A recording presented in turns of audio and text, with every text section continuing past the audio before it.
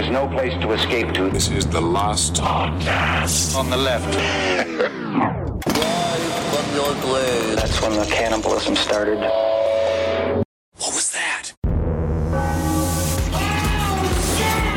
Man, oh, man, am I hungry. You are. You know what it comes down to? It's like, because with the Donner Party, right, you're eating people. Right. And all that stuff. And then they said it's like, starvation begins to occur technically 7, 8, 9 days after you haven't eaten. Sure, right? sure.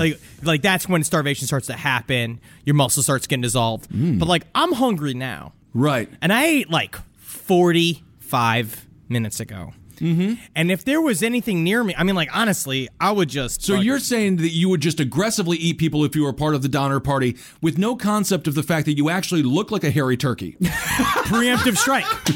Get them before they get me. They will look at you like they will just see you stuffed with an apple in your mouth. Just hey, guys, what are you guys looking at? What? I'm here just building a fire. Why are you guys all just staring hypnotically at my rum? All right, this is the last podcast. On the left, I am Ben O'Kissel with Marcus Parrish. Did you say Ben O'Kissel? Ben O'Kissel, I've changed. I've become Irish. I converted last night. I had just the right amount of Jameson, and I'm officially Irish.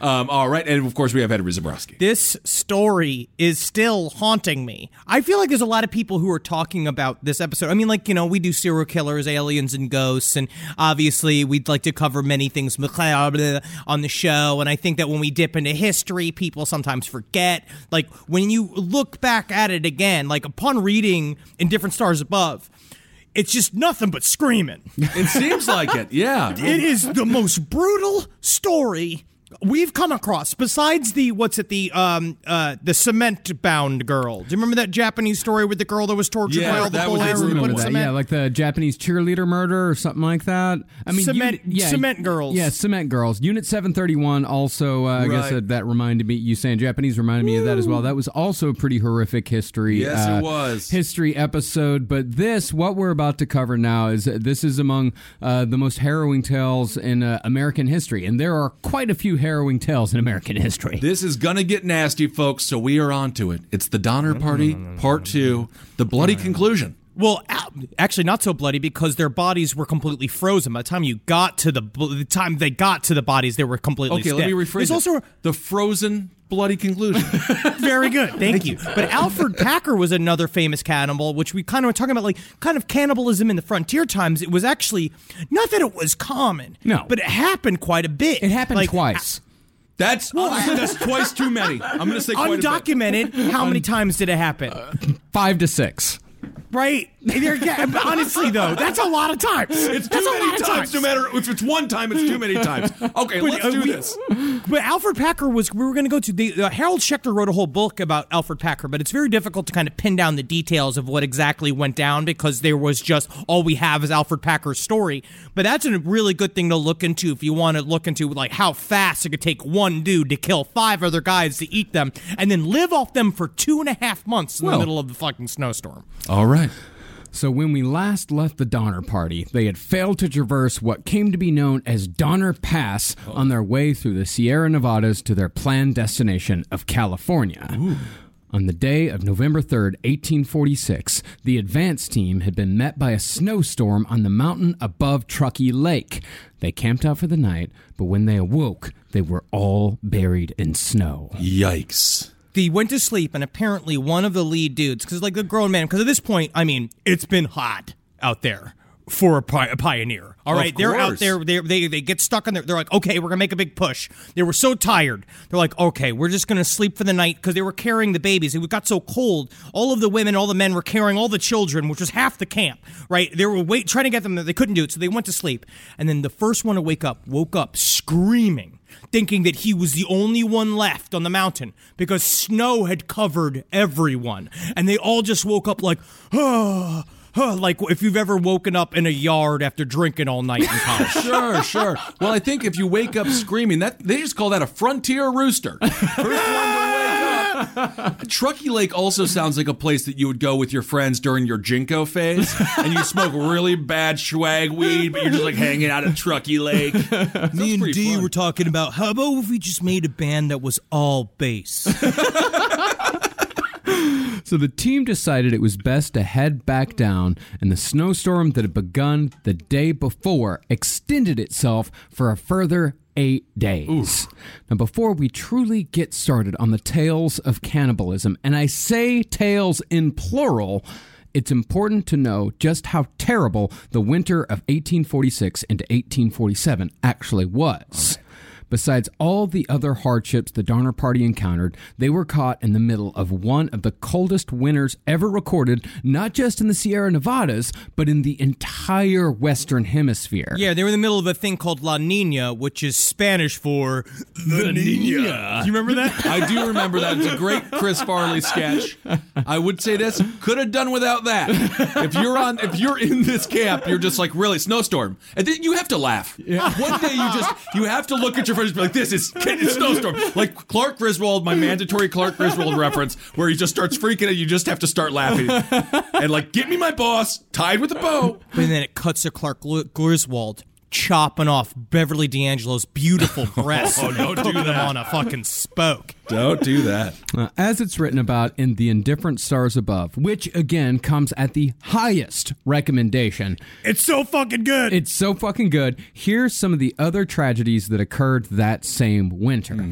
In Nebraska, 600 Mormons died of exposure, hypothermia, or starvation in a series of harsh blizzards. Jeez. In Ireland, the cold that winter was one of the main factors that led to the Great Irish Potato Famine, which killed over 1 million people. Wow. And that's just the deaths. In Oregon, the Columbia River froze solid.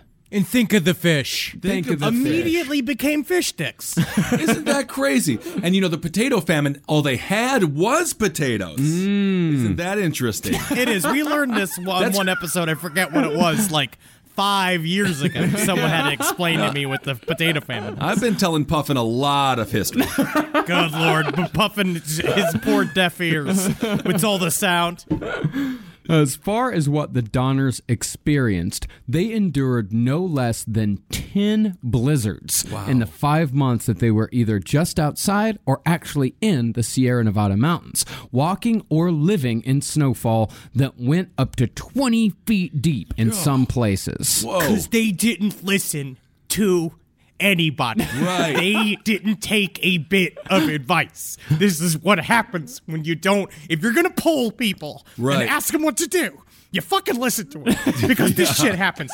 Well, how many people in the Donner Party could you say, you deserve this, it's entirely your fault? And how many people were just following orders? The guy whose fault it really was, he'd already left. He took off for war. In Texas. Well, he had been banished. James Reed. Okay, so... Yeah, James Reed. And he had made it through the Sierra Nevadas. He made it through to the other side. Wow. But out of the other people, they were just kind of going along with it. We're going to follow what this guy James Reed says. He seems to know what he's talking about.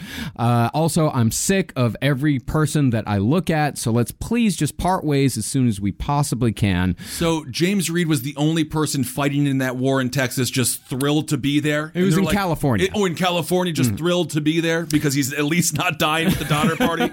Well, he was doing his duty, and when you further read into it, you find out that he went to war because he had to do it in exchange for land in California. He had to sign, basically, he had to volunteer for the war and then also got land as like payment afterwards. And so he went, just kind of figured at this point, they'll be fine. Yeah. Because they figured I was fine. They're like, they will have gotten through at this point. But then they were fucked. Yeah. And he also figured I'm gonna need, when my family does get through, I'm gonna need to secure a future for them. I'm gonna need to secure land and all that type of stuff. Right, his family is still there. Yeah, his entire family is still on the other side of the lake. Okay.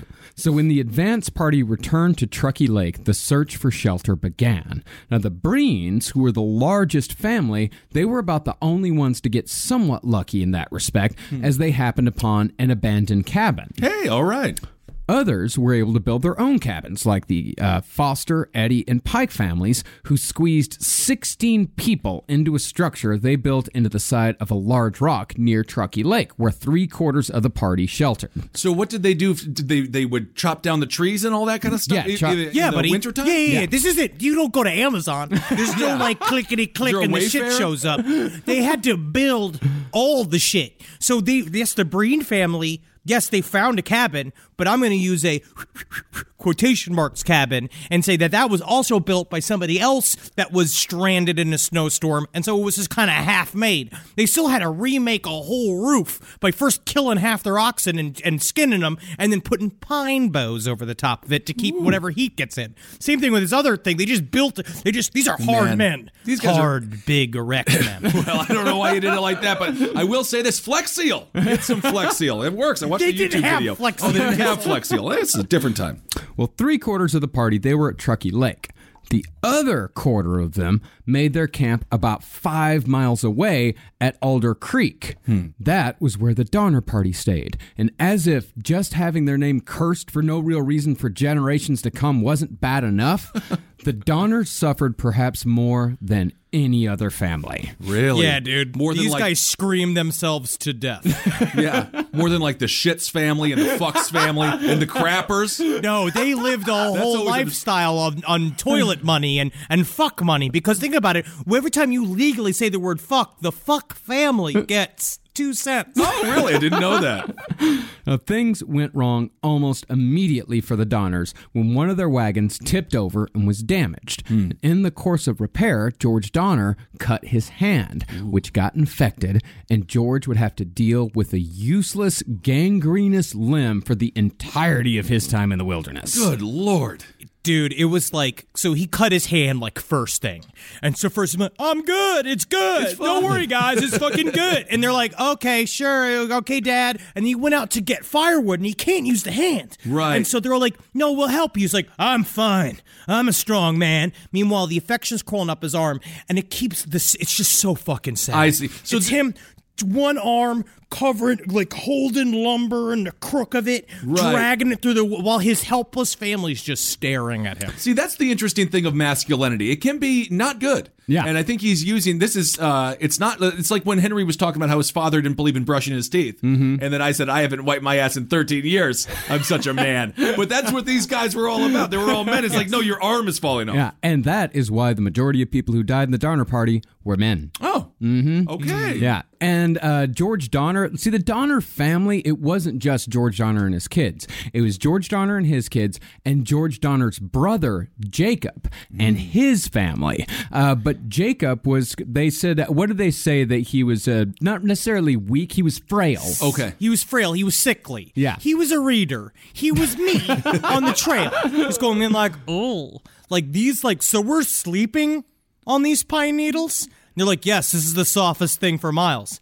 Ooh. I need a memory foam top just to even try to get my mandatory 7 hours. Absolutely.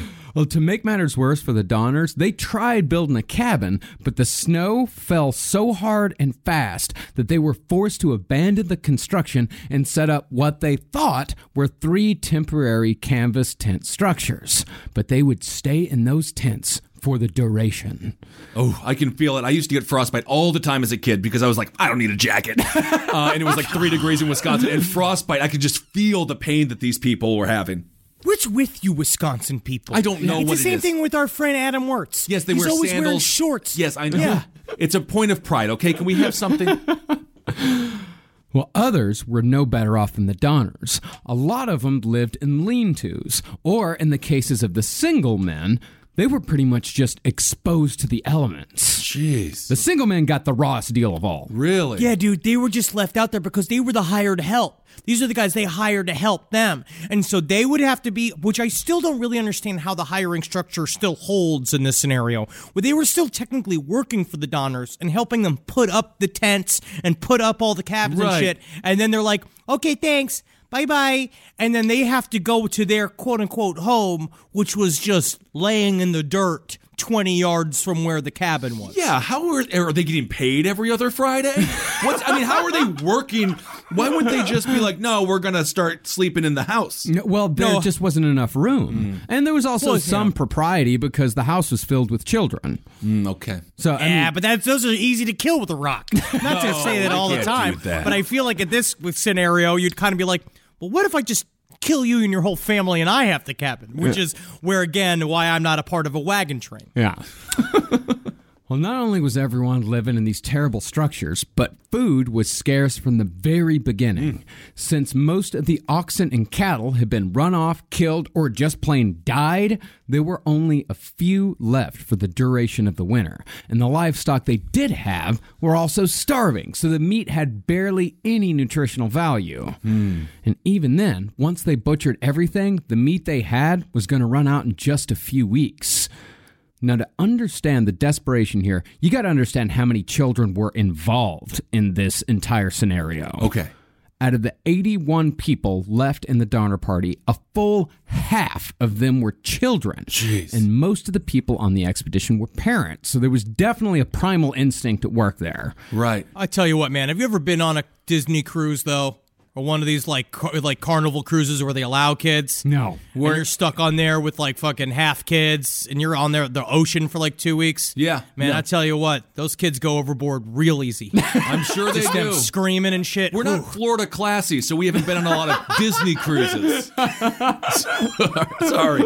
And even though kids were used as a labor source much more in those days, to the point where laws had to be passed to limit the workday of kids 8 and under to less than 10 hours a day. Really? That happened about 5 years before the Donner Party.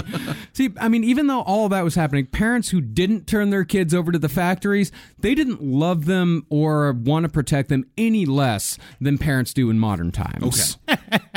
I mean, I don't mean to laugh, but yes. I mean, before you cared about them because they were great workers. Right. And they could fit their hands in little gears and they needed less shoes. And you could dress them in just a wrap, like a weird little sack, and just throw them in there. And the best part is that to make more kids, you get to do your favorite thing in the world, which is fuck.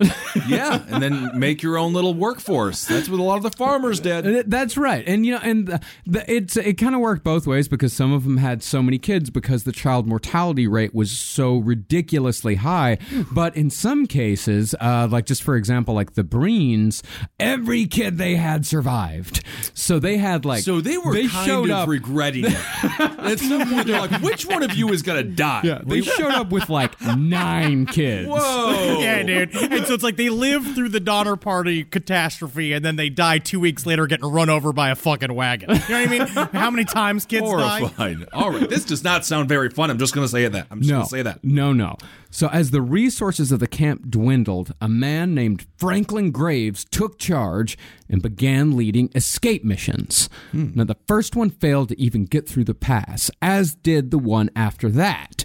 And the weeks crawled by with no relief from the weather, and most of the single men had already been reduced to eating mice and strips of buffalo hide from their robes. Doesn't that sound familiar, ladies?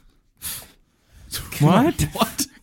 All the single men out there, man. That's all they're good for, man. Eating mice, strips of buffalo hide. I know how it is, ladies. Kick them to the curb. The Beyonce song? What's wrong with it? That's all they had to eat. That's all they're good for, man. Get a job. That's what I say. Single man, get a job. For what's happening out there, mice doesn't seem that bad. It is. Beef jerky. Yeah, it is, buddy. A little beef jerky. It's not beef jerky. First of all, it's not necessarily what it's bad about eating mice. It's that mice, it was all they had to eat. Right. I mean, you're talking, how much meat is on a mouse? Yeah. That's one of those age-old questions. How much meat is on a mouse? Do you remember Pudgy? Pudgy would have been good. Yeah. Oh, Pudgy was great. He was chubby. Yeah, but those are just, and there's like what? I think there was something like 6 or 7 of these single guys. Yeah, they're eating mice, and it's absolutely not beef jerky that they're eating. Like they're eating rugs. They're eating their clothes. Oh, they're eating their like, clothes, and they have to boil them down until they become this jelly that you can consume. This gray, just flavorless stuff you scrape at the bottom of the pot and you just put it in your mouth. And also, these are full-grown men. These are hardened, A lot of them veterans out Yeah. here doing all this shit, and it's like they are fighting over mice. Yeah. This is not like Crazy. they would see one and go run off like it's Wendy when I throw a fucking toy. And this is like a full-grown frontier man, and there's something about that that's very frightening to me. Yeah. It's a bunch of full-grown men with axes fighting over tiny animals. It's got to be weird being like, Henry, come over here. Take a, when guys take a look at my dump, and then you're like, look at it. It's got a members only logo on it because they had to eat their members only jacket, which probably doesn't taste very good. Well, yeah, they're just rayon now. None of that's leather anymore. Right. Yeah, and the buffalo hide stuff that they were eating, normally they would use that as glue. Oh my God. All right. So not good. Yeah. Once again. And what's- Yeah. Okay. At no point is anything going to be good here. I'm just going to get used it's to that. only going to get worse. No, it's all bad. It's It's only getting gonna worse. keep getting worse until the end. They don't set up a Six Flags or anything like that? Okay. No, there's no fun turnaround in this. Okay, This all does right. not become a resort at any So point. is it safe to say this is the high point? Are we at the high point? We're at the Yeah. we're at the high Okay. point right now. Do you know in Caddyshack when they're about to lose the golf course? Uh-huh. Imagine it's that the entire time. All right. I am now mentally prepared. And you mentioned Six Flags, and that was something that I kept thinking about when I was researching this. How boring was this? Oh my God. Yeah, buddy. I mean, you got to. I mean, there's nothing to do. You're constantly starving. Yeah. There's no activities. You're not going to be gabbing with the people. It's just survive. But that's the thing. It's not even like just survival because there's nothing to survive on. It's not like you're foraging. Horrible. You know who these guys needed? Ryan Stiles. Because Ryan Stiles improv, could huh? make enjoyment out of anything. Just land him in there doing party quirks. That's what they could have done. Whose line is it anyway? Shut up. Shut the fuck up. Well, what's more, the extreme cold meant that everyone's bodies had to work harder to stay warm, which burned more calories, which meant that people's bodies unwittingly started to cannibalize themselves before they started cannibalizing anyone else. Finally, in mid-December, about 6 weeks in, Franklin Graves couldn't stand to look at the gaunt faces of his family any longer and decided he would lead a team through the mountains at any cost. This guy was a fucking badass. He was. I like Franklin Graves a lot because he was like, fuck this. It's like, my family's not dying out here like this. So the first thing he did was like we need goddamn snowshoes. And we are turning into it and like just got his family working. Just be like, everybody get up. Right. We're doing this. We're making snowshoes. And then kids would go on to make shoes from then on, which I think was an important way to Really start it. good. As long as the kids weren't the snowshoes, No. I'm fine with. Why did it take him so long to be like, I've had enough of this? Why not just do that initially? Because they couldn't figure out how to do it. Like, they couldn't figure out, like, how are we going to get through all this snow? Because it was damn near and they thought it might impossible be to done. get through this. Yeah, and well, not even they thought it might be done. They also thought, like, maybe we'll figure a way out of this. Maybe a rescue team will come. I see. But then it became apparent that nothing was going to happen. Also, it's fresh powder snow, which is very difficult to move through. So they couldn't really figure that out. And also, another weird thing in this is that technically they're supposed to follow a certain type of order in their own minds. They have, against what we talked about, it's a sense of propriety. George Donner was technically in charge. And he was kind of out for the count on the other side of the camp. Like, they were, I forgot, like, how far away were they 5 from miles. That's a long. Yeah, they were 5 miles away. So technically they had no leader. And so they were supposed to have somebody who kind of coalesced everything, and Donner was gone, just dying in a tent. So Franklin Graves is like, fuck it, I'll be leader. Okay. We're going to do it like this. And the party that Franklin Graves led would be known to history as the Forlorn Hope. Not a good sign. No, not at all. Horrible side, as a matter of fact. There's no B&B there now called the Forlorn Hope. I never stay in a place called the Forlorn Hope. No, where actually where they are right now is now Truckee, Nevada, right north of Reno. Okay, very cool. Beautiful country. So Graves and 16 others, 10 men, 5 women, and 2 children, set out through the pass on their homemade snowshoes. And there was no coming back from this one. They would either succeed or they would die. But they did have guides. Charles Stanton had already been through the mountains 3 times before, and they still had the Miwok guides, Lewis and Salvador.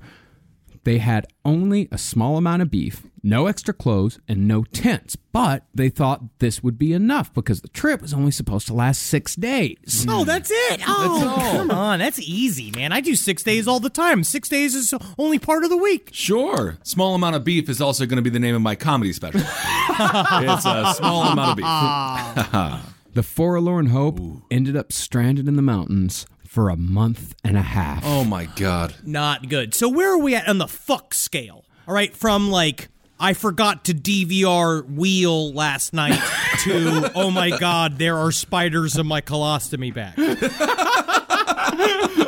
I would say they're at about 6.5 right now. Okay. Out of 10. Okay. Yeah. About a 6.5. But The spiders are circling the colostomy bag at this point. Yeah. They've discovered there's a tube. Yeah. Okay. Now, this is the story of the Forlorn Hope.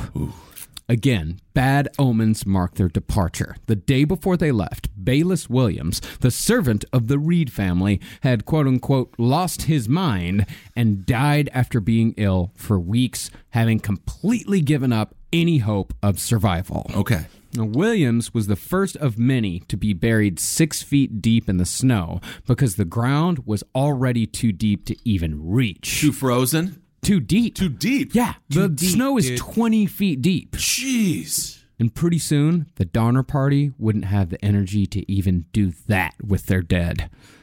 So the Forlorn Hope knew their journey would be difficult, but they didn't really know how horrible it was going to be until they actually got out into the deep wilderness. The snowshoes worked, but the act of sinking down your foot and having to pull it back up again with every step was exhausting. Yeah. And right now, you're thinking, oh, that's not a big deal. Like, oh, I walk through snow. I do all this kind of bullshit. But it's number one, you're on a mountain. Yeah. Number two, yeah. it is fucking to the death. This walk is to the death. You are starving and you are bored. The only thing you have to concentrate on is the movement of your feet, which is eventually going to make you kind of go insane, Yeah, too. it's a nightmare. And also realize the gravity of how fucking difficult this is. Absolutely. Yeah, this sounds almost impossible. Yeah, I mean, to put it into perspective, just think about how big a pain in the ass it is to just walk like 2 or 3 blocks in a heavy snowstorm. Yeah. Then multiply that by 1,000. Then put it on a mountain. Then add the fact that you haven't had a real meal in months. Jeez. And that was just the walking. There was also the snow blindness. As Brown lays it out, snow blindness occurs when ultraviolet B rays reflect off the snow and damage the person's cornea. And the higher the elevation is, the worse it is. It makes you nauseous, it gives you a splitting headache, and eventually it blinds you. And if the exposure is long enough, the blindness can be permanent. And the Donner Party didn't have the slightest idea how to fight it. Could Yeah. have done without that. Yes, indeed. You know Wow. what happened was that they didn't have sunglasses. No. They didn't make this look good, which is Right. why normally this is like not a thing you think about. They didn't know what it was. Yeah. They're just walking. All of a sudden, they're going fucking blind. And That's I'll tell you what. horrible. And if you think that's hard, try running a podcast network. And then we're Oh gonna my! talk I about can what's relate. difficult. Every day. Yeah, man. They should have gotten one of those military grade sunglasses that you can run over with a truck. Should have got an 1846. They should have just just put it into their Amazon wish Yeah. list. Yeah, Definitely. get They that- should all be watching the same infomercials at the same level of drunk that you do at 4 a.m. and then they would have been fine. Yep. Well, it's a good reminder that we're not living in the worst times. No, we absolutely is are not. much worse. We're all flush with tactical flashlights. Oh yeah. But as difficult as the snowshoes were, they were essential in the first part of the journey, as the only two without them turned back in the first day, bringing the party down to 15. But they hadn't made it 3 days before they would lose another member. But this time, the loss would have grave consequences for both the Forlorn Hope and the people back at Truckee Lake. Okay. See, even though Lewis and Salvador had crossed the pass before, they'd never taken the path that they were now walking on. And that was paired with the fact that the two barely spoke English. Why don't they go on the treaded path ever? Because they can't see the wagon trail. Yeah. Because it's covered in snow. I So see. normally the wagons have ground a path into the rock, but they can't see it now. And so they're just walking around in their hands and they're fucking half blind as well. Right. The Forlorn Hope's main guide was Charles Stanton, but Stanton's fatal flaw was that he was only 5'5". I'm being triggered on purpose. That is put in there. You're saying, yes, he has little legs. I'll put this in. I'll read this in the outline. That meant that he has little legs, would have a much more difficult time pulling themselves out of the snow again and again. Actually, and first of all, I was planning on reading it this way. That meant that his itty bitty legs had a much more difficult time pulling themselves out of the snow. No. Technically, according to my IMDb, I am 5'8", and if you notice when I wear my heels, No, I will. You go back to the book. Charles Stanton was very handsome, very strong, and very brave. The reason why he died first was because he had already been up and down the mountain pass 3 times. Oh, he's too which is what a alpha. short man could do. He was Right. too good. Oh, I see. That's why he died. He was also more susceptible to snow blindness than many of the others. He's so close to the ground. He's like, oh man, what a guy. God damn it. And this was only the 3rd day. And that time, they'd only made it 14 miles. And they had 50 more miles to go. Jeez. Stanton started falling behind, catching up to the group at night. Then, on the 5th day, as all the others stood to leave the camp, Charles Stanton sat down with his pipe and told him he'd catch up later. Yo, where you guys? You guys get down the end of the hill. I'll be right behind you. Hey, before you go, Mary Sue? Mary? Yeah. Can you just tell me how 7 ends? The movie 7. The movie 7?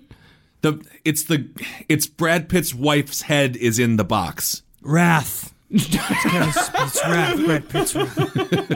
Well, I'll catch up to you soon. Okay.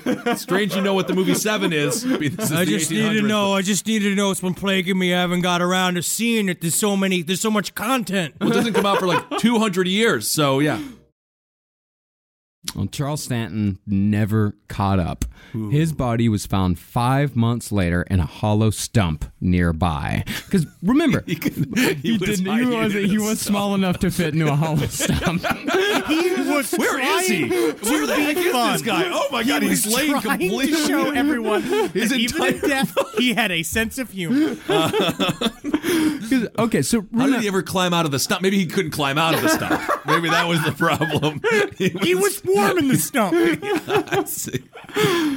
Okay, so remember, these people, they were not in tents at all. Right. They were sleeping outside every night in temperatures that ran from the low 20s to the high teens, with mountain winds making it even colder. Wow. And it was snowing almost constantly, with only a few breaks. And when the sun finally came out during the day, giving them just a little bit of warmth, it melted the snow, which made it even harder to walk through. So they're walking through a slushy. Yeah, basically. Sometimes, yes. I mean, it was either I can feel a tiny bit of warmth on my skin and have to go through a hell slog, or I can be freezing cold and able to walk on like the hard crust of frozen snow. Right.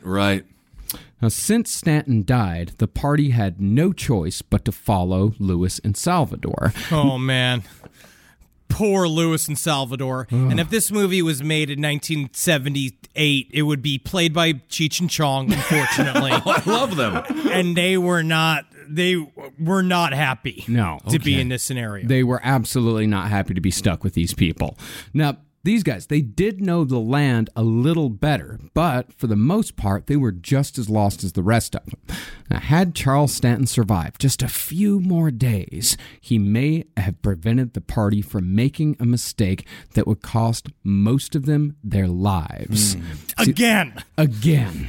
See, the party had got through the 6 Mile Valley and had come upon a ridge. If they would have climbed it, they would have found a road that went down to Bear Valley, which would have relatively easily led them to the nearest settlement, Johnson's Ranch. If they would have done that, the journey would have taken them 9 days at most, just a couple more than they had estimated, which would have brought the rescue parties to the camp at Truckee Lake a lot faster, which would have prevented all sorts of tragedy. Yeah, dude, it was right over the ridge. Right. All they had to do was peek over the ridge, and they would have seen where they were supposed to go. Oh, my God. And now, do we know if Charles Stanton, he was the one who smoked the pipe? And do we know if he was baking cookies in the stump at this point? Do we know if Charles Stanton became like the first Keebler elf? Do we Is know that- Or elf? Oh, this is what we're doing? This is how we're roasting the dead? Let them roast the dead, not us. But instead of climbing the ridge, the Forlorn Hope turned south to the easier path and went downhill. They then descended into a 3,000-foot deep canyon, having no idea where they were going or what they were doing. Total nightmare. Yeah, dude, we're moving towards the level of fucked of, I've left my keys outside, I left my keys inside, and I just got out of the shower. I walked out the door thinking there was an intruder. Now I'm locked outside and I'm nude. Yeah. Wow. The beef they had brought was almost gone, and the real hunger was about to begin. The food ran out on December 22nd, and on December 23rd, an Irishman named Patrick Dolan had a suggestion. I've got a bit of an idea. I've been looking at your feet and I've been wondering what it'd be like to barbecue them. Is that too blunt for you? I guess the Irish got a different way about them. Now, Patrick Dolan thought that the best idea was to draw lots to see who would die so that others may live. Now, this may strike us as premature because they'd only gone a few hours without food at this point. Yeah, I think this guy was it's always good to plan. Yeah. But you got to remember, these people were not only fighting for their lives, but for the lives of their families. Plus, it's not like these people were eating steaks 3 times a day. Right. Their food was nothing more than small pieces of lean, salted beef with less nutritional value than a strip of Old Trapper. No. God, I love Old Trapper. It's my favorite We do. thing We all ever. love Old Trapper. Oh It's my our- God, it's the best. So a piece of paper was torn into strips, and the men took turns drawing for their doom. Uh-oh. And the unlucky soul who drew the long one was the man who had suggested they do it in the first place, Patrick Dolan. So Now, isn't this ironic, don't you think? It's like rain on your wedding day. that is the most Irish thing I've ever heard in my life. Such bad luck. But when it came time to do the deed, the group discovered that none of them had it in them for cold-blooded murder. Yet. Uh-oh. But as William Eddy, who had, by the way, William Eddy, he suggested a duel instead of drawing lots. William Eddy has said a lot of very intense things. Well, you'll find out, like, Eddie's nuts. Like, he'll say just he's some great, shit. though. where I it's mean, just like, he's a hero of the story, but he's What fucking crazy. What if we do a snowball fight? And the person covered in the most amount of snow is the one who gets eaten. okay, you know what I'm thinking is, we tickle each other until the first one pees their pants. Listen, it's weird. I know it's weird. But the first one that pissed their pants, we kill that guy. But William Eddy, he was the one that pointed out, he's like, you know what? We don't have to kill anybody. One of us is going to die sooner or later. Right. And the odds were definitely for sooner. Now, first of all, they knew from Charles Stanton's description of the terrain ahead, they knew they'd made a wrong turn somewhere, but they had no idea when they'd done it or where they'd done it. Yeah, you probably don't want the 5'5" guy being like the scout. Because he can't. Hey, you know, we like- can jump onto a tree higher. We're used to things being harder, so we are braver. See. Now, in addition to that, none of them had enough energy to even leave the camp they'd made the day before. The first to go was a young Mexican herdsman named Antonio, last name unknown. Okay. No one noticed he'd even died until his hand fell in the fire, and he made no attempt whatsoever to pull it back out again. Jeez. Wow. Yeah. And after Antonio died, the tragedy just kept coming.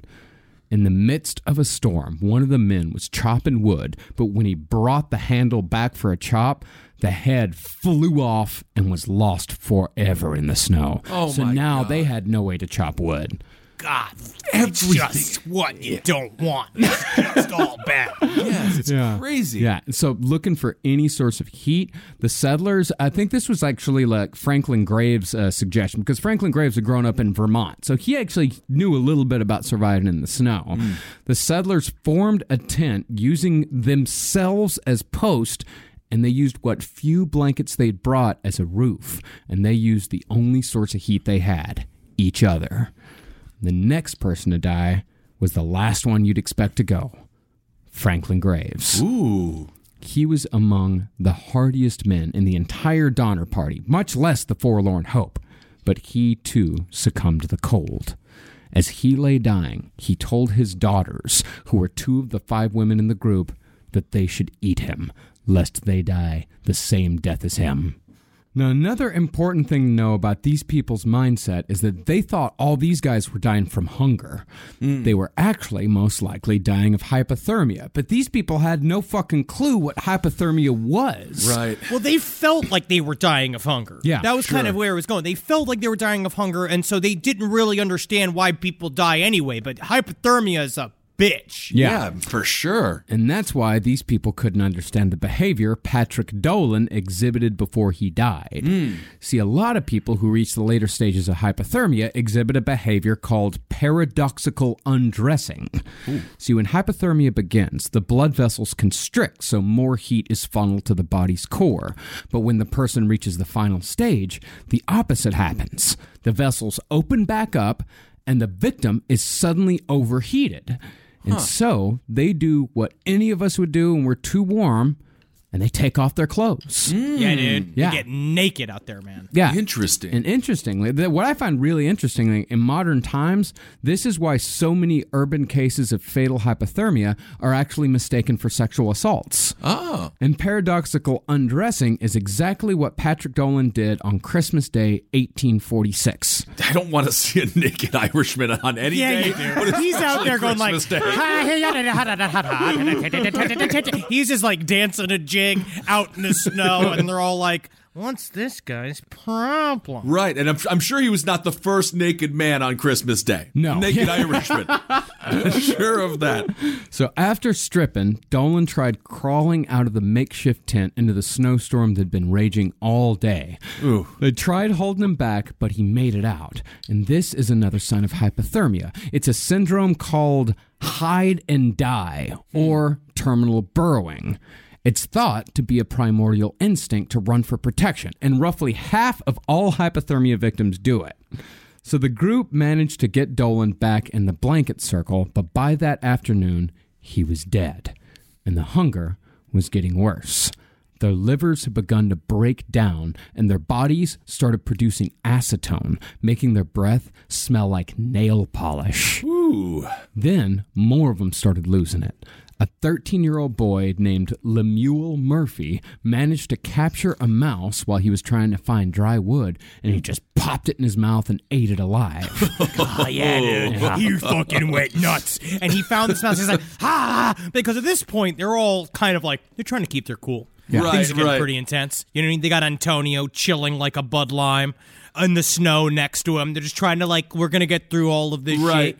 He goes out, he eats the food. The problem is this. About 36 hours into starvation, the hunger pains begin to leave because your body starts to readjust. Like it makes it so, because basically hunger pains come from the glucose levels in your brain reach a certain point where they're like, okay, you got to eat. We're going to make it really difficult for you to not eat. You're going to eat whatever the fuck comes across. But then after a while, your body readjusts and makes it so the hunger pains go. So at this point, they're actually feeling not good, but they're feeling better than they were because the body's starting to eat their muscles and their fat, which is kind of why it's like we can live for like 3 weeks with no food. But as soon as you eat, it kicks the system back in. Yeah. So Lemuel Murphy, he eats this mouse, and then it makes him go fucking cuckoo bananas. Interesting. Well, you hear those stories with Holocaust survivors when they were fed a bunch of food and then they would die from eating. That happened to one of the Donners. Oh, really? Yeah. Okay. Not good. So after... Can I just say it's not good? It's You not can say good. Yes, It's not good. great. You can say Thank it's you not for good. qualifying. Yeah, yeah. You're right. You're right. So after the Lemuel Murphy ate the mouse, he started attacking everyone else, biting on their arms and just yelling one thing over and over and over again. Give me my bone! While Give he's me my bone! biting on it, saying, "Give me my bone! Give me my bone! Give me my bone! Yeah. When did he turn into a shaggy dog? He died at 2 a.m., and his body was rolled out of the circle into the snow. There were now 3 bodies laying in the Forlorn Hope's camp. And that's when the cannibalism started. Yay! He did it! He did it! That's when the cannibalism started. I said it. I said the thing. I said the thing. He said the line. And that's when the cannibalism started. I said the line. I did what you wanted me to do. That's from the intro of the show. I know it is. I did the thing that they Rise from wanted your me grave. to do. And that's when the cannibalism started. Cannibalism started. Yeah, I remember these. Cool. I love it. Awesome. So the morning after Murphy's death, it was decided there was no other choice, so they began butchering the 3 bodies that lay frozen in their camp. Okay. So they did have to choose. So they had to organize who was going to get who. Okay. Because no one wanted to eat a member of their own family. Jeez. First, they removed the heads, hands, and feet of the cadavers, which is common among cannibals as it helps to dehumanize the meat. They seem pretty good at it, like right off the bat. Well, I mean, Yeah. it's almost like a primordial type of urge, Okay. like because you're looking at it and you're thinking like, I can't eat a person, so Right. I've got to make this look less like a person. That's why I don't like going to pig roast where the pig is actually on a spit because it's horrifying. Yeah, it makes you feel weird. No, not me, man. It's the opposite. I I know. like seeing the face. I like know, the I feet. know. I don't understand. That's a non-hypocrite's way of looking at me. I I like understand. seeing the feet. I actually will agree. I am a hypocrite when it comes to that. They then opened the torso and brought out the liver, heart, and kidneys. And that's of course that's the most likely thing to do because that's the most nutritious meat by this point because their muscles are all gone. Right. 3 of the survivors were either the sibling or spouse of each of the deceased, so the party divided into 3 groups so no one would accidentally eat the flesh of their kin.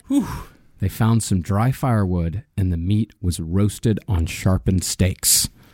What they said, too, is that, again, their hunger pains had sort of left. Right. And so for a while, this was like they were doing this rote butchering, and it felt like butchering an animal. So it was a little bit more like, oh, okay, we can do this. It was fine, but it was slow going.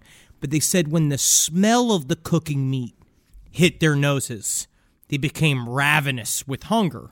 Because, I mean, it just smells like fucking beef, sweet, delicious, Pork. beautiful pork meat.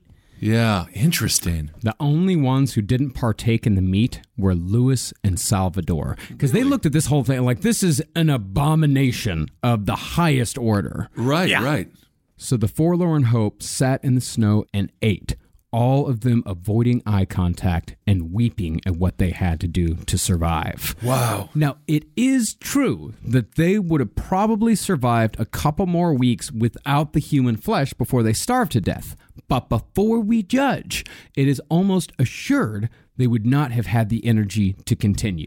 They just would have sat around that fire trying to find dry firewood until they just starved to death. Well, this is a small exaggeration, but not that much of an exaggeration. When I was 380 pounds, I did sit in a Ponderosa booth after about my 5th plate, and I did begin to cry. Because it got quite sad.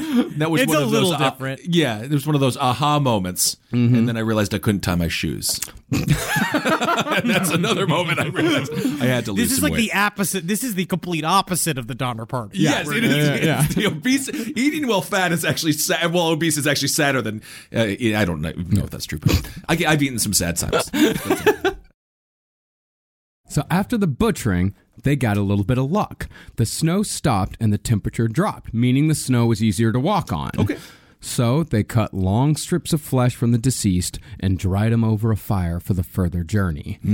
In the end, only 4 days' worth of meat could be harvested from the starved bodies, and still there were weeks left to go. Jeez. That is kind of what they brought up in the book that was interesting. Is like the way he said it, way Brown said it, it was almost a little suspicious. Where he's like, if you really look at the stats of Franklin Graves, you'd expect a yield of 66 pounds. No, I remember that passage, and I remember thinking, like, I really respect this guy for doing the math. Yes.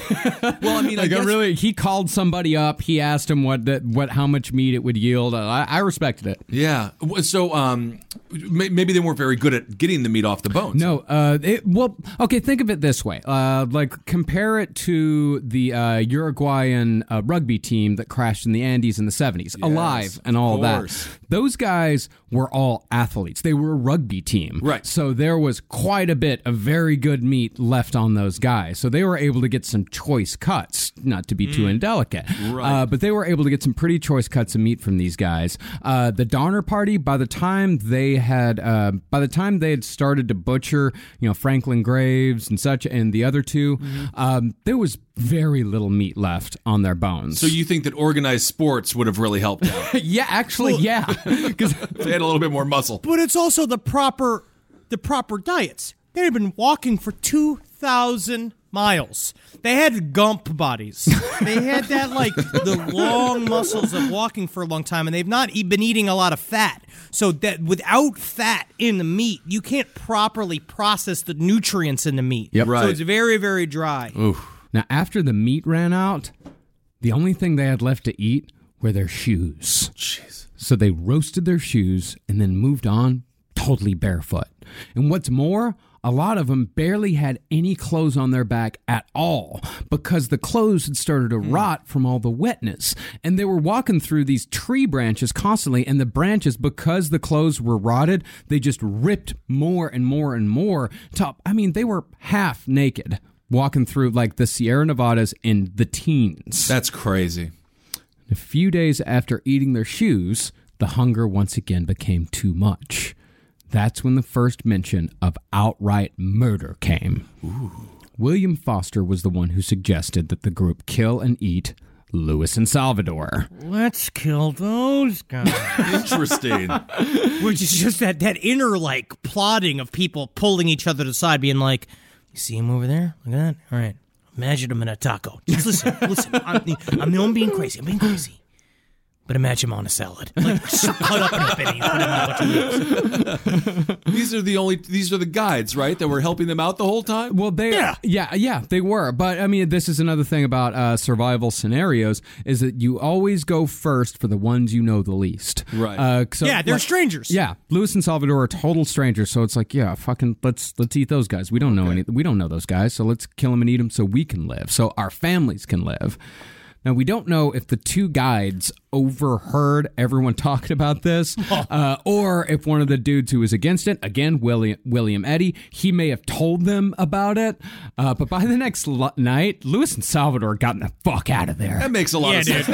So they could have just left at any time? I am wondering why they were still there at all. Sort of human feeling for these people. Yeah, he saw how fucked they were, and so they were helping them, and they knew how to live off the land. And they've been in these mountains before. They kind of understood a little bit of what was happening. I'm certain that it was still fucked for them, but they understand you can live a little bit longer without eating. And they watched them all eat their families a week in. They're like, oh shit, these guys are for serious. And I really think that the writing was on the wall. When people go off and you see people miming, putting a stick in, and roasting them over a flame. People looking through recipe books. Right. People collecting whatever it is. And I'm certain they read The Room. Yeah. Let's get the fuck out of here. Absolutely. Time to skip town. And they survived. Yeah. Okay. No. The answer is no to that. There was a glimmer of hope in my voice, and then now that's all gone. That's all gone. Yeah, They did not survive. Don't have any hope at all. Okay. On this. No hope. Group, Get rid of it. Ben, the group is called the Forlorn Hope. Hey, man. It's a cool name for a bar or a diner, but yeah, maybe not a great name for a group. Then there was some luck. The group had traveled below the snow line, so there was now at least the possibility of deer. So they all split off into groups. William Eddy and Marianne Graves, they finally found a deer. I can just see William Eddy with antlers on his head be like, they'll think I'm a deer. I'm going to go down on all fours. Mary, I've got a great idea. All right, we'll put the antlers on there. I'm going to go out there, I'm going to spread open my asshole, and I'm act like I'm super, super horny for deer. Right? I know how to do it. I go, give me wet, buck, give me the buck, cock. So Eddie, barely able to hold the gun, much less fire it, brought up his flintlock, and by some miracle was able to hit the deer. Wow. He and Marianne followed the trail of blood until the deer collapsed, and when they came upon the dying animal, Eddie slit its throat, and they both fell to their knees to greedily drink the blood that gushed from the wound. Ooh, This is good. This is good. It's like a rosé, but deer blood. They went full Richard Chase in this situation, huh?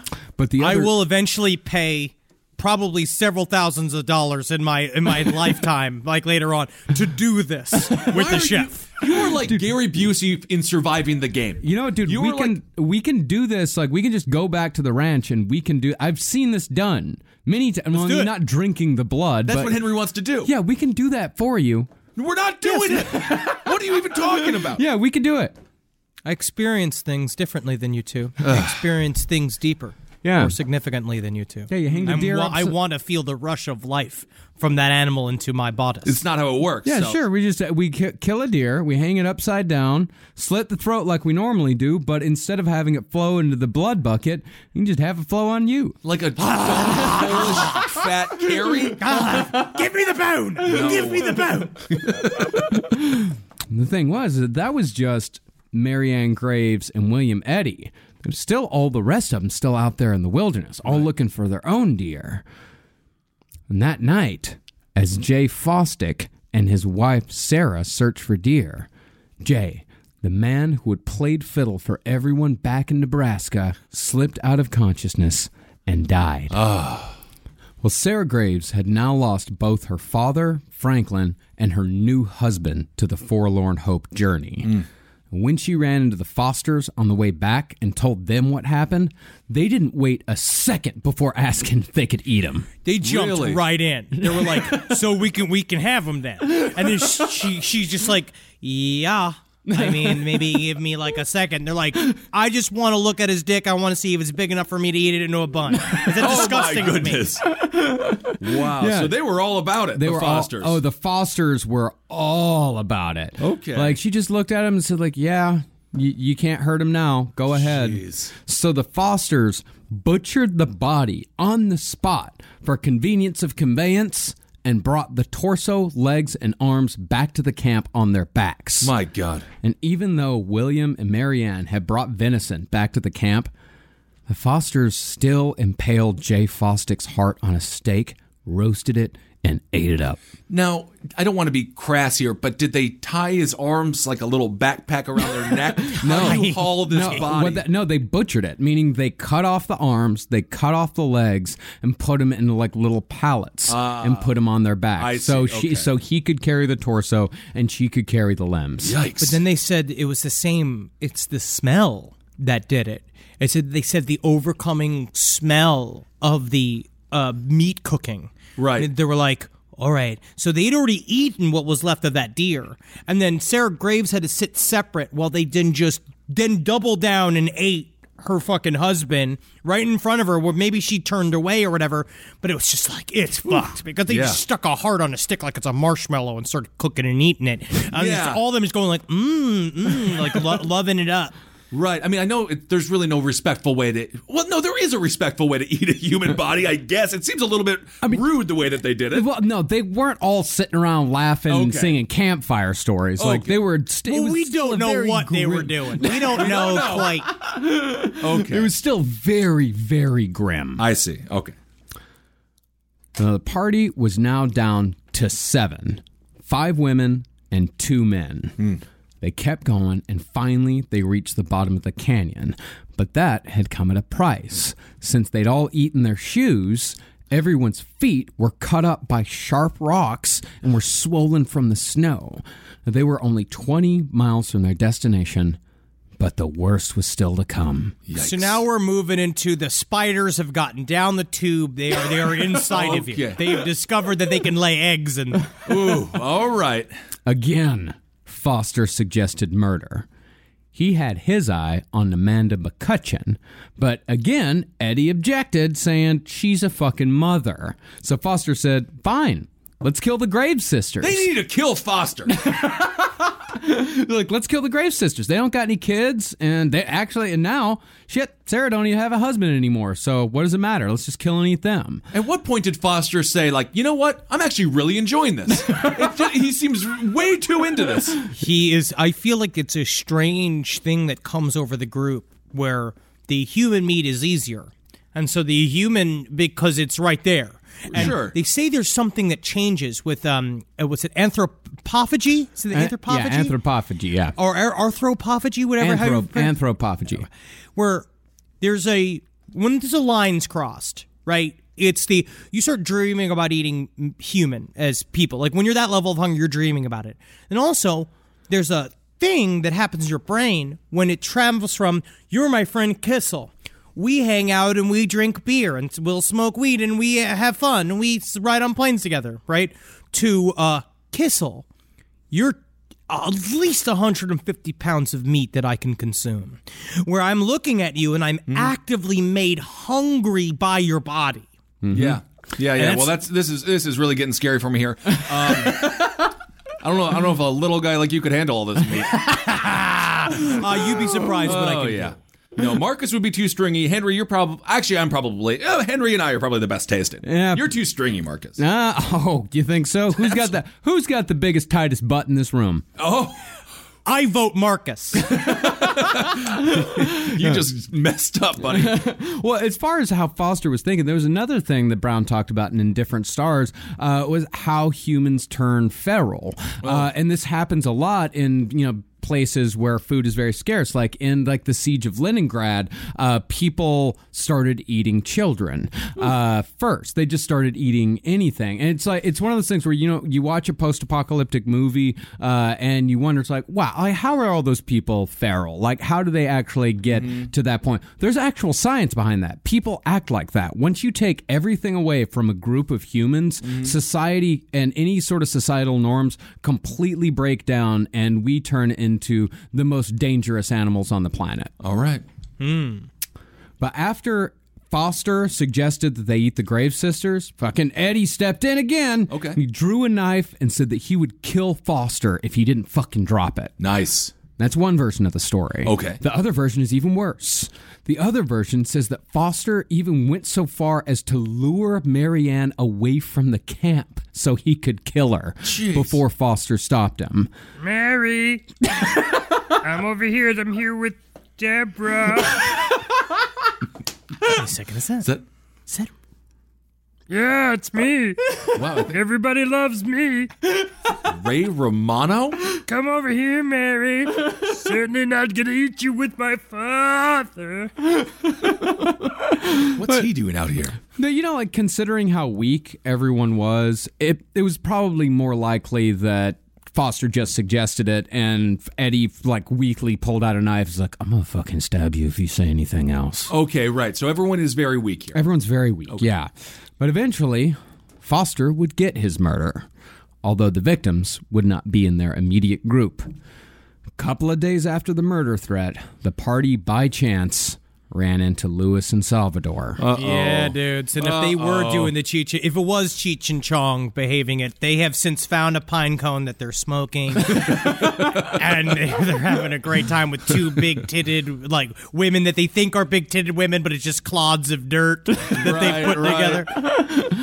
Now, stories vary as to how it all went down. Some say the party came upon Louis and Salvador laying by a stream, too weak to move, near death. Okay. And it said that since they were near death, Foster took out his flintlock and shot both of them in the head. All right. The others say that Louis and Salvador, who were Miwoks, by the way, these guys, they knew the land, and even if they didn't know the land, they sure as hell knew how to survive on it. So it's possible they were doing just fine and were killed as healthy men.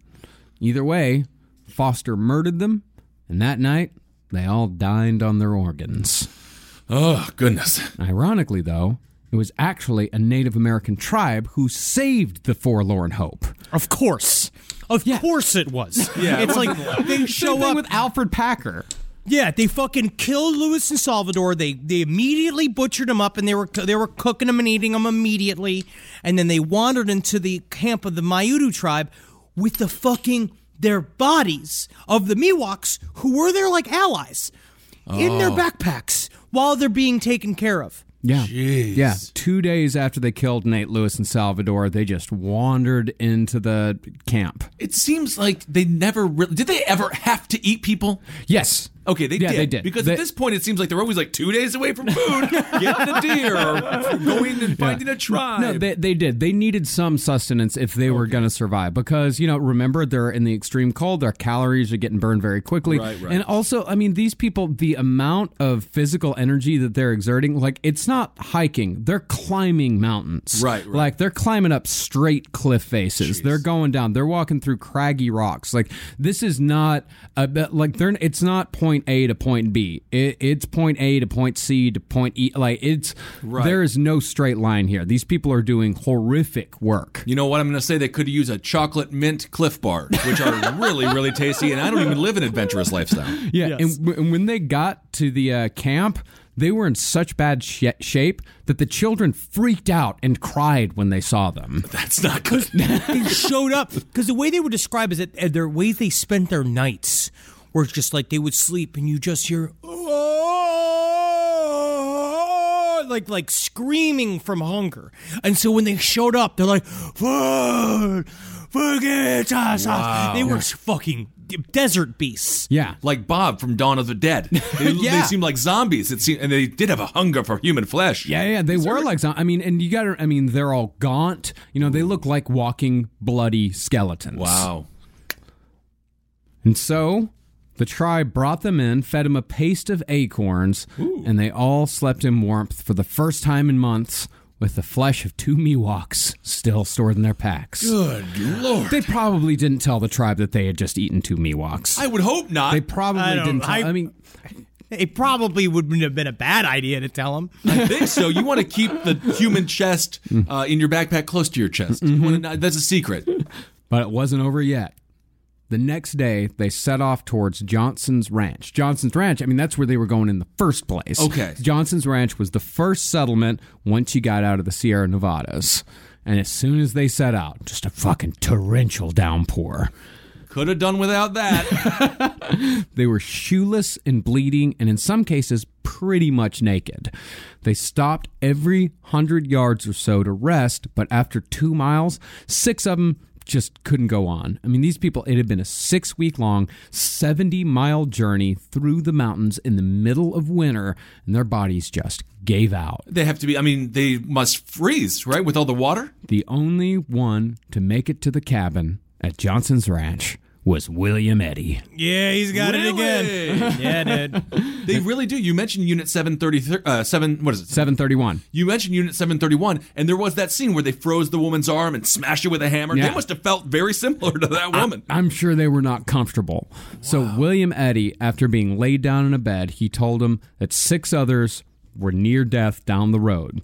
And Eddy's greatest source of pain was the other's salvation, because the ranchers followed William Eddy's bloody footprints back to the rest of them. Wow. Yeah, dude. He was just leaking a map. Oof. And out of the 17 that had originally set out from the Donner camp a month and a half before, 7 made it there alive. Oh.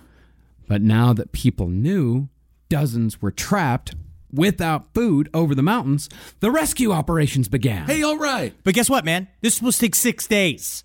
This whole thing was supposed to take 6 days. They were gone for a month and a half. Good. So those motherfuckers were just sitting there and had no clue what was happening. And they also had no clue what they were going to see when they arrived at this fucking camp. Right. Because back at Truckee Lake, the horror was just beginning. In the time it took for the Forlorn Hope to reach Johnson's Ranch, people had begun dying back at the original camp. The single men who only had mice and strips of buffalo hide for sustenance were all dead except for one. And Jacob Donner, George Donner's brother, had also died because he'd pretty much just given up from the moment it all started. I see. Well, they said that was really sad, was that he just went and he just laid down. When he was, it's interesting about this story, too, is that you see what this kind of situation brings out in people. Because Franklin Graves, it made him a fucking hero. And it made him go do what he could to save his family and change shit for everyone. But Jacob Donner, not saying that it was bad. I'm not blaming him for anything. But he was already so sick that when he got there, he just died. Yeah. And they talk Interesting. about this all the time. There's a decision that you make at some point, and a lot of times, in the book, they brings up a good people can die on the inside first, and then Right. that's it. Kind of like Johnny Depp in the not well-known film but wonderful film Dead Man. If you get a chance to Very watch good that. movie. Very good movie. good movie. Yeah. Now, Margaret Reed, who had lost everything when her husband was banished from camp, this was James Reed's wife, she fed her children boiled ox hides, and eventually she could only feed them the discarded bones from oxen the others had eaten. Ooh. Well, essentially, it'll do a thing again that I'll do. You can boil bones down to the point where you can just bite them and eat them. Sure. Then you get the marrow, I guess. Yeah. By February, 14 of them were dead. But at the same time, the first of 4 rescue missions had set off from Johnson's ranch, calling themselves the First Relief. That's a Well, it sounds like Kenny Rogers Band. first poop of the day. That's what it sounds like. Yeah, first poop of the day. What I do miss is groups of guys Right. giving themselves a name. I love it. I love it. Yeah, Because I wonder if that starts first. Yeah, we're putting together the first. You want to join the First Relief, boy? Can we be the How About It Boys? I want us to be a mountain boys. We're the mountain boys having fun out in the mountain. Oh, yeah, and the First Relief, they were a ragtag group of do-gooders and mercenaries. I love it. And of course, it's Farm Aid followed, and Willie Nelson performed. So. Yeah, there was Jotham Curtis, Septimus Mootree, and a German known only as Greasy Jim. I never wash my hair because there's no reason to. Why let anybody hold me? It's too easy to fall in love these days. I prefer to be single. Greasy as a bar of soap. Never touch. They were all paid the kingly sum of $3 a day, and they arrived 2 weeks after setting out. So even they doubled the trip time. They knew it would take 2 weeks. They knew it would take 2 weeks. Okay. Well, they were reasonable, and they did run across some. They ran across some troubles, but compared to everything else, these were all guys who knew what they were doing. Right. Okay. They knew how long it was going to take them to get there. They knew what they were doing, and they got there 2 weeks later. And when they arrived on February 18th, they discovered the camp was under almost 20 feet of snow. Wow. It was so deep that when a person had died in a cabin, the survivors had to dig inclines in the snow from the door to drag them out. And because of that, corpses just scattered the camp. This to me is the most thing like a horror movie. A part of is that where this starts is that they come over the ridge and they're expecting to see fires going. They're expecting to see people kind of like whatever tent because they don't really know, and they walk in and it's just dead bodies everywhere, and you can see almost nothing because they were essentially completely covered in snow. Mm-hmm. Yeah, and the guy he came and he was like, this can't be where the camp is, because they went exactly that's where they told him it would be. Right. And he just was like, hello, and one frail woman crawled up from the snow, and she was like, I think what she said was, "Are you men from California or from heaven?" Yeah, dude. Wow. Trick question. California is heaven. Tell me about it. I love it. 70 degrees and sunny. 22 people were brought out by the First Relief. Most of those were children, but scores were still left behind. Now, Margaret Reed and 4 of her children were included on that first trip, which was actually relatively not that bad. Only 2 people died on that one. That's it. Yeah. That's it. Okay. But one of those was 3-year-old Ada Kesselberg. It took the First Relief a day to convince Ada's mother to leave the little girl behind. And the man who finally convinced her later wrote that the child's spirit had went to heaven, her body to the wolves. Ooh. And as the First Relief crossed the pass, they met the Second Relief on their way to the lake. Hey, all right. That group was led by none other than James Reed, back from fighting in the Mexican-American War. It's unbelievable. People didn't believe me that I would be a part of this entire expedition. But I said, I'm going to come back from Mexico, and I'm going back to the mountain. You can't even believe. It's incredible what I can do. James Reed, he had never forgotten his family, but after he lost a battle, he left the war and traveled to San Francisco, and he managed to raise $1,000 for the rescue attempt, and he also gained the support of the Navy, got a few men from them. Okay. Because James Reed went to San Francisco and was like, listen, there's 80 people trapped on the other side of the mountains. Could you please help? Right. So James Reed, he's coming through. Huh. So when Margaret Reed saw her husband, she fell to her knees. He ran to her. They embraced. He found out 4 of his children are alive. There's still a few more back. There were still 2 more back at the camp. And so he reunited with his wife, which he hadn't seen in like 4 months. Only a couple minutes before he said, I got to keep going. I got to save the other kids. Oh, my goodness. But once Reed arrived, he'd found that cannibalism had already begun. He did it again! Oh, my gosh. Is that when the cannibalism started? The cannibalism... Okay, that's when the cannibalism started. Again. Yeah, he did it again! This time at the Donner camp. I love it! So James Reed, he went into the Murphy cabin, and in there, he found gnawed human bones strewn upon the floor next to clumps of inedible human hair. Laying in the beds were the weakened children in the care of a woman named Lavina Murphy. It had been the children who had eaten the dead. Really? One man wrote that the survivors looked more like demons than human beings. Oh, my goodness. Yeah. That's to be honest, that's a lot, right? Because like kids kind of scare me anyway. Right. Mm-hmm. Just in terms of just their potential. You don't know what's going to happen with them. You know, again, go on a Disney cruise and tell me that you don't experience fear of children. But the idea of children that have gotten a taste for flesh and them all just being like... It's like immediately looking at you like you're a pile of sausages with a hat on. Terrifying. Now, the Donners had resorted to cannibalism as well. Their children had eaten the corpse of Jacob Donner, and George reportedly wept as he watched his children eat the flesh of his only sibling. Wow. The second relief brought out 17 from that whole scene, 3 adults and 14 children. Theirs was possibly the most harrowing journey of all. Although there was no way they could have known, their fate rested in where they decided to pitch camp on just one night. As Brown wrote in The Indifferent Stars Above, the place where the second relief pitched camp was just about the perfect spot for experiencing the worst blizzards the Sierra Nevada had to offer. And interestingly, less than 100 years later, Walt Disney chose this spot for his Sugar Bowl ski resort, boasting the most snowfall of any resort in California. Oh, Walt Disney. Great corporation. Wonderful man. And, just down the road, this is how bad the weather is there.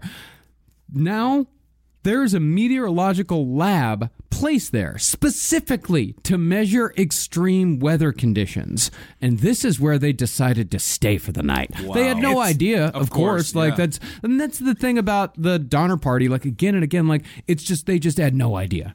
They just had no clue because no one had ever been in the mountains at that time of year. Right. Like everyone had they were always supposed cleared to out because the Native Americans knew to not be there. Yeah. Because it sucked being there. Or else they would have been there. Yeah. It was like The Shining. Yes. Very good. Good reference. Very good. Very good. They ate each other up. Now the storm came. All right. Now the storm came on March 5th. Okay. It was so cold that one of the men leaned too close to the fire and didn't notice until the flames had burned through 4 shirts down to his skin. And there was so much snow that the fire pit actually just kept sinking down. Eventually, it made it down 10 feet, and it formed like this big pit that all 17 of these people used as a burrow. And of course, They soon ran out of food. Right. And Elizabeth Graves, another Graves, was the first to die, leaving behind a young child. Uh-oh. Now that I think about it, it really was the Graves family that got the raw deal. Really? They really did. They were good people. Yeah. They were hardy people. They worked really hard. They were strong. They were moral, like kind of tent poles for the entire party. And they just got fucked up. Yeah. And really, at most points, it was either them trying to help other people, or it was just bad luck. Okay, and this is this is the second relief. This is the second relief. The first relief already made it back. So they're all good. Only 2 people died on the first relief. So there's already like a contingent of the Donner Party that has made it to Johnson's Ranch. They're safe in California. Okay. This is the second relief. Remember, this is 3 people, like 3 adults, 14 children. Jeez. So after Elizabeth Graves died, it was decided that Reed should go ahead to Johnson's Ranch and send back for help. 1 adult was left behind at what came to be known as Starved Camp to watch over 14 children. Then, after the first night, it was 13. And it was Mary Donner, 7 years old, who first brought up cannibalism. 7 years old? Well, yeah, buddy. that's the thing. There were 2 bodies up above. And Mary Donner, she'd already eaten her uncle. And she told the others, it's not that bad. How scary is that? You look at a little girl, a sweet little girl. She's like, we can just eat the other little one. It's easy to do. All you got to do is, and then Uncle Jacob goes in your belly. And she's like, oh, God, help us all. Wow. Kill the little girl. Yeah. Kill the little girl. Well, I mean, she'd also kind of learned it from the camp because another woman, I think it was Jacob's wife, one night they were cooking and Mary asked her, it's like, what are we eating? And she said that the woman, like with a smile on her face, was like, what do you think we ate last night? Shoemaker's arm. Oh, my God. I mean, I guess they kind of had to make it fun for the kids. You got to have fun with it. I would rather have Damien from The Omen as a child. These kids are crazy. Yeah. Now, by the time the rescuers returned, the children had stripped Elizabeth Graves' bones of the majority of the flesh, eating the heart, the liver, and the breasts. They had eaten the kid who died as well. That was Isaac Donner. Nancy Graves, another Graves. Although she didn't know it at the time, she'd eaten her own mother. Jeez.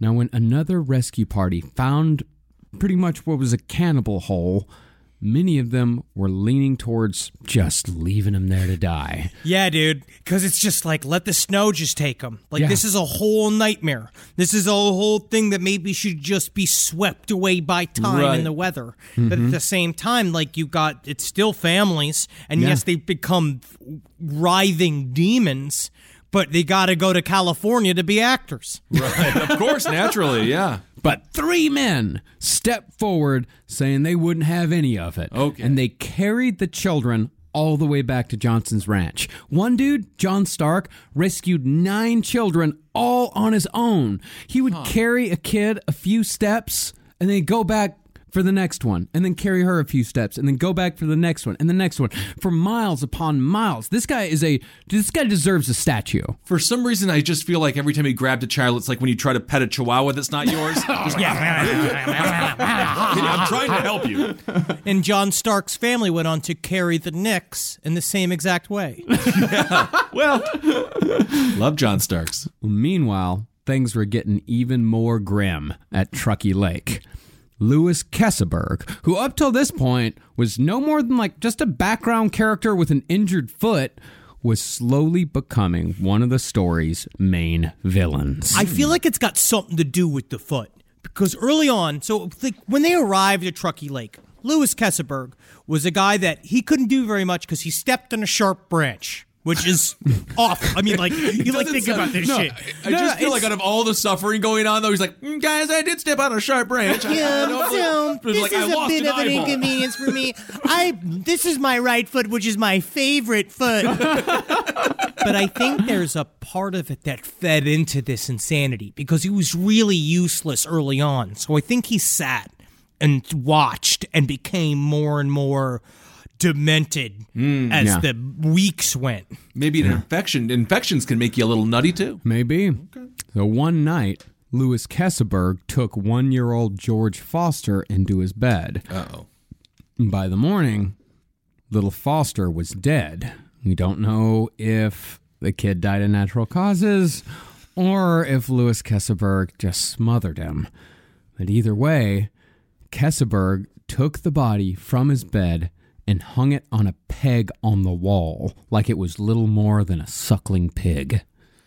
And soon after, George Foster's father arrived with the third relief, and when he discovered that Kesselberg had eaten his infant son, he almost killed him, but decided instead that he'd had enough of murder. You think you've had your fill of murder, Mr. Foster?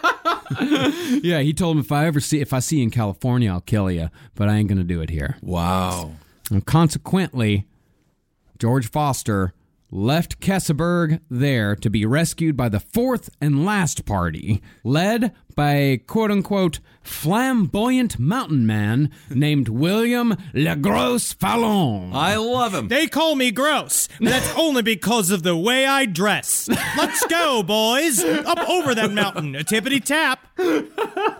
I love this guy. The fourth relief left on April 13th, 11 months after the Donners and the Reeds had left Independence, Missouri. That's great. The third relief had taken the majority back, and only 4 remained.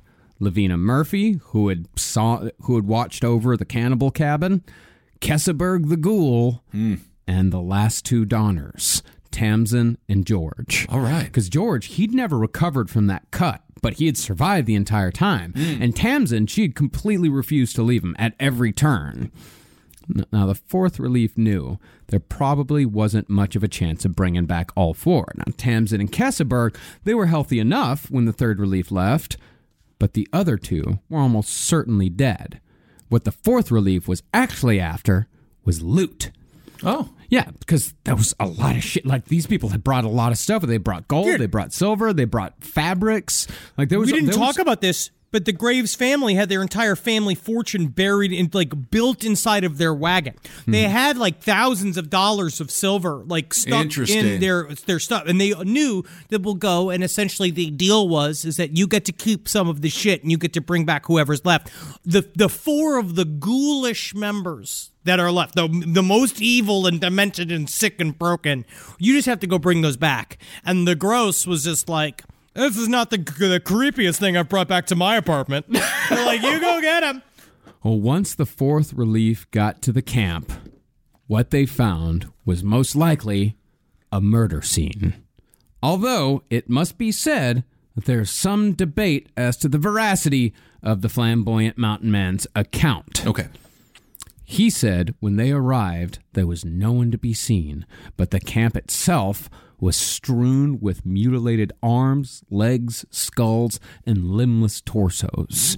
One of the guys who had been there, I think his name was Reason Tucker, he said that he'd been there on the second relief, and there had definitely been bodies there when he'd left. But then, they'd at least been whole. It was kind of like a battlefield scene. Mm-hmm. This was closer to a slaughterhouse. That was at the lake. When they went to Alder Creek, where the Donner camp was, it got even worse. They said when they got to George Donner's tent, they didn't find George Donner. They just found his head. Oh my God! It had been split open, and the insides had been scooped out, and the brains were in a nearby kettle, simmering. Oof. And Kesselberg was the culprit. This guy. Oh, it's me again. I do it again. They called me the chef. What can you do? And when the fourth relief finally found Kesselberg, he was not shy in any way about saying that he was the last survivor and that he'd ate all the rest of them, but he also made sure to say that Tamsin Donner's flesh was the best he'd ever tasted. Oh, well, that's good. I don't. Good. Yeah, that's Oh, okay. tell me, you better Yelp it. But Good Lord. he denied murder.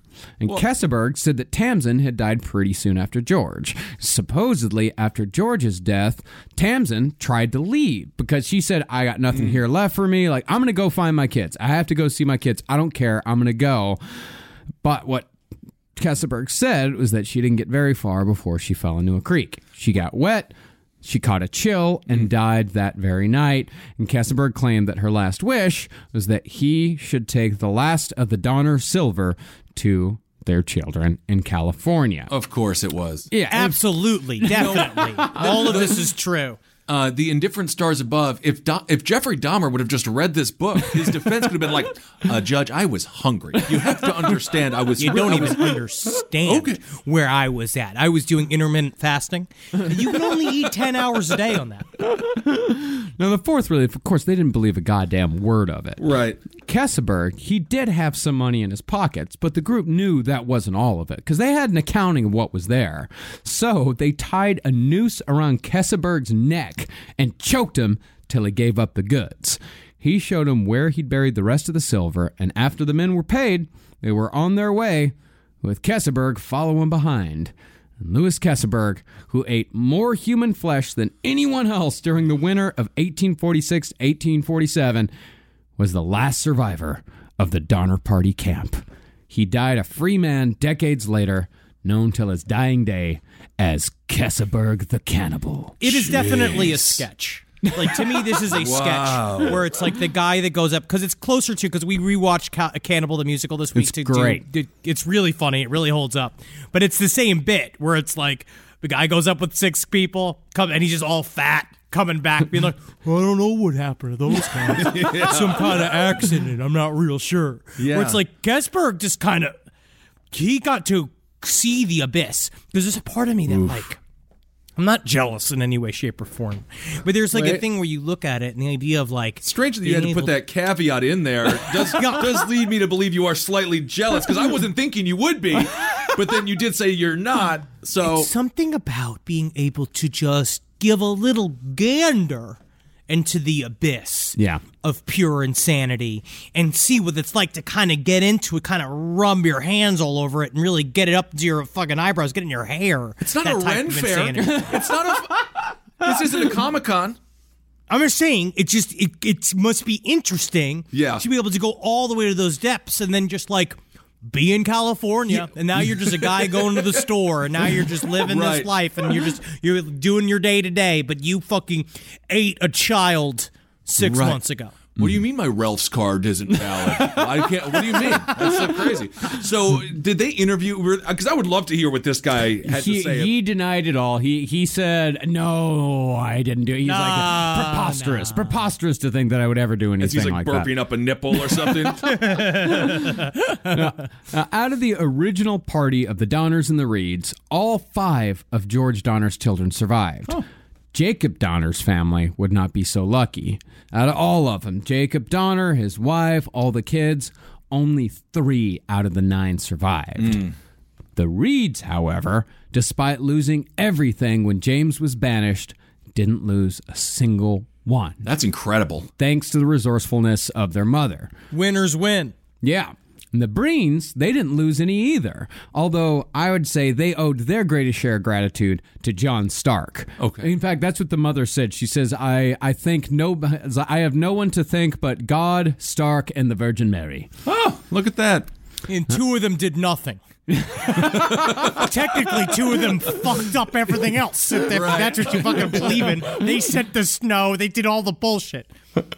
Now, as far as the rest of them went, the rest of the Donner Party survivors, a lot of them, they lived full lives. They were quite successful. Horrible PTSD. Oh, I'm sure. Naturally. Yeah, like, was it Nancy Graves? If you even mentioned the Donner Party, she would immediately think about eating her own mother, and she would burst into tears. Another of the Graves sisters, she couldn't cry anymore after she got rescued. Wow. She said, what was the quote? I think it was something like, if I could forget what had happened, I might be able to cry again. But since I cannot, I cannot.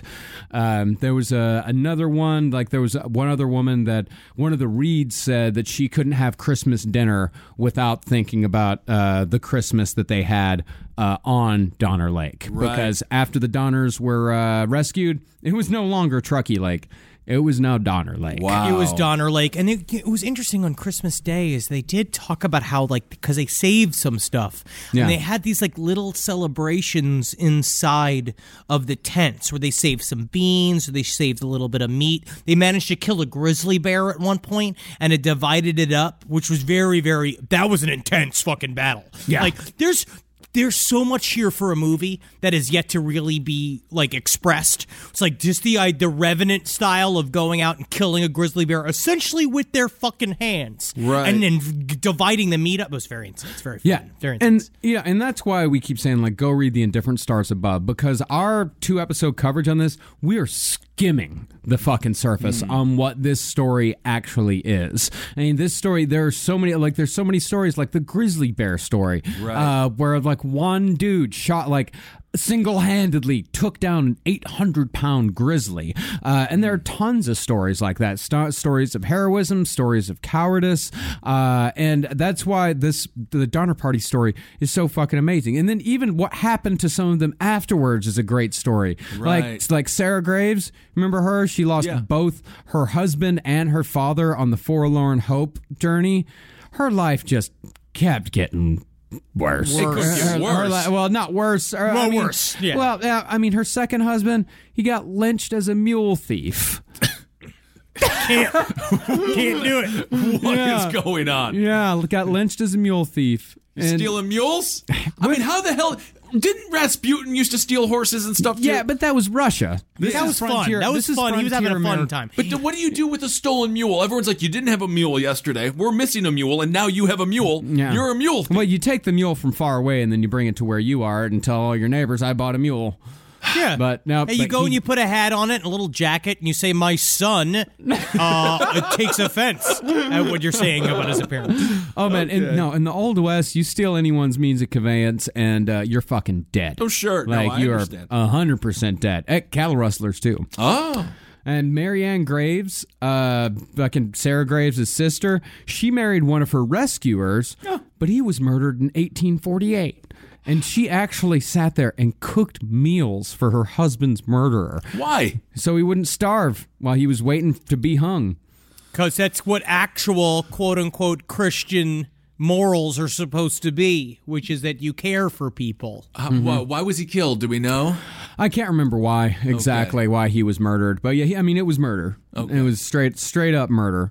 But others totally leaned into this. Like, a lot of them gave accounts to the press, and Eliza Donner, she published a memoir, but she also denied all accounts of cannibalism, which we know very much to be true. Right. And Yes. even Kesselberg the cannibal, he was rumored to have opened a restaurant in Sacramento.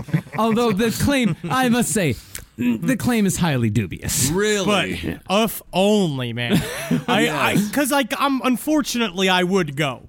I would definitely go just we'd to all check go. it out. Of course we'd all go. Yeah. And so, the saga of the Donner Party comes to a close. And if there's any lesson to be learned from taking a shortcut you've never seen, touted by a man you've never met, it's this. Do you want it done fast, or do you want it done right? Thanks, Dad. Thanks, Dad. I kind of want it done fast. You know, it's not bad if it's slightly wrong. This was like way wrong, and it was longer. So that's. But that's the thing. They tried doing it fast, and because they tried doing it fast, they fucked up. You got to take your time. You got to put in the work, and then eventually it's gonna pay off. I ffeel like you would really like basketball when Jerry West was the star. Nice Fundamentals. and slow, Fundamentals. but it's fundamentals. I love the way that white people teach basketball. Honestly, guys, this story is so fucked. It's so, like, you get to the end of it and you're just like, I am hungry. I'm also, when I was watching it, No, actually, I'm not going to say that. I'm not going to say that at all. Neither one of us, at no point when I was researching it, did I think, like, I was like, ooh, cheeseburger time. You were like when Donald Trump goes overseas to meet with a dictator, and he's like, I could go for a parade. We could kill some drug dealers. Every time we research, you guys do all the research on this, you just come away and be like, I get it. I could do that. Because I jump into their heads. You know what it is that I will say that's a part of this kind of story, too, is that I definitely was reading it outside. I was like, I took a break from working in the office over here, and I went to go read the book outside, and it transports you to that place. I mean, it's very scary, especially in the very end when you were talking about being in the snow hovels, and they're stuck down there, and you have no other way out. Those are the types of, like, when I have reoccurring nightmares, my nightmares are that I'm stuck on the side of a mountain and I can't get down. Man, I would love to see you get arrested, like, on live PD, reading the book. Just being like, don't take my book! No! It's my book! Sir, you're loitering, sir.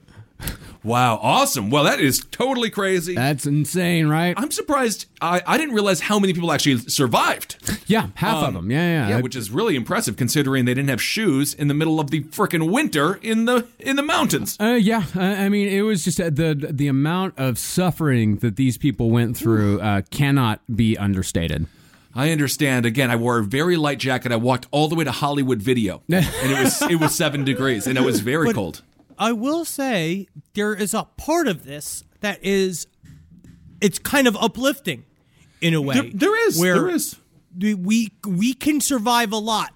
Yeah. Humans are actually not that frail. Like, we can pull through and do shit. You just have to want something. You have to want to survive. You have to have something to live for. And they all had that. The frontier people were filled with dreams. Yeah, no, absolutely.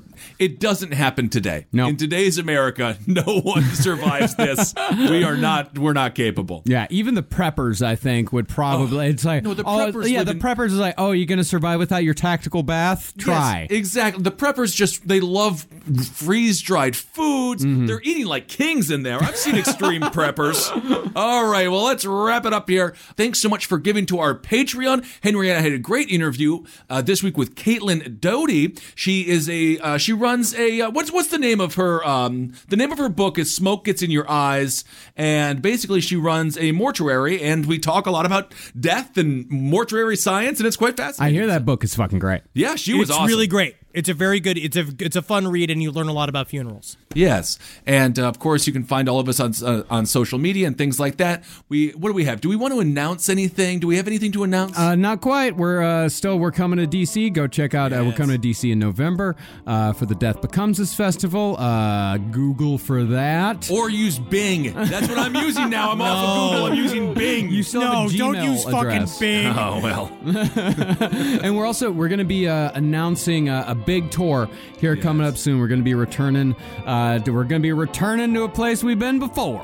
Bigger tour. Bigger tour. Everything might be bigger. I'm very excited for this. I'm excited to hit the road. Yes. I miss my boys. Follow us on Twitter or whatever the fuck it is you want. I guess at LP on the left for all that shish. All right, everyone, hail yourselves. Hail Satan. Elgin. Hail me.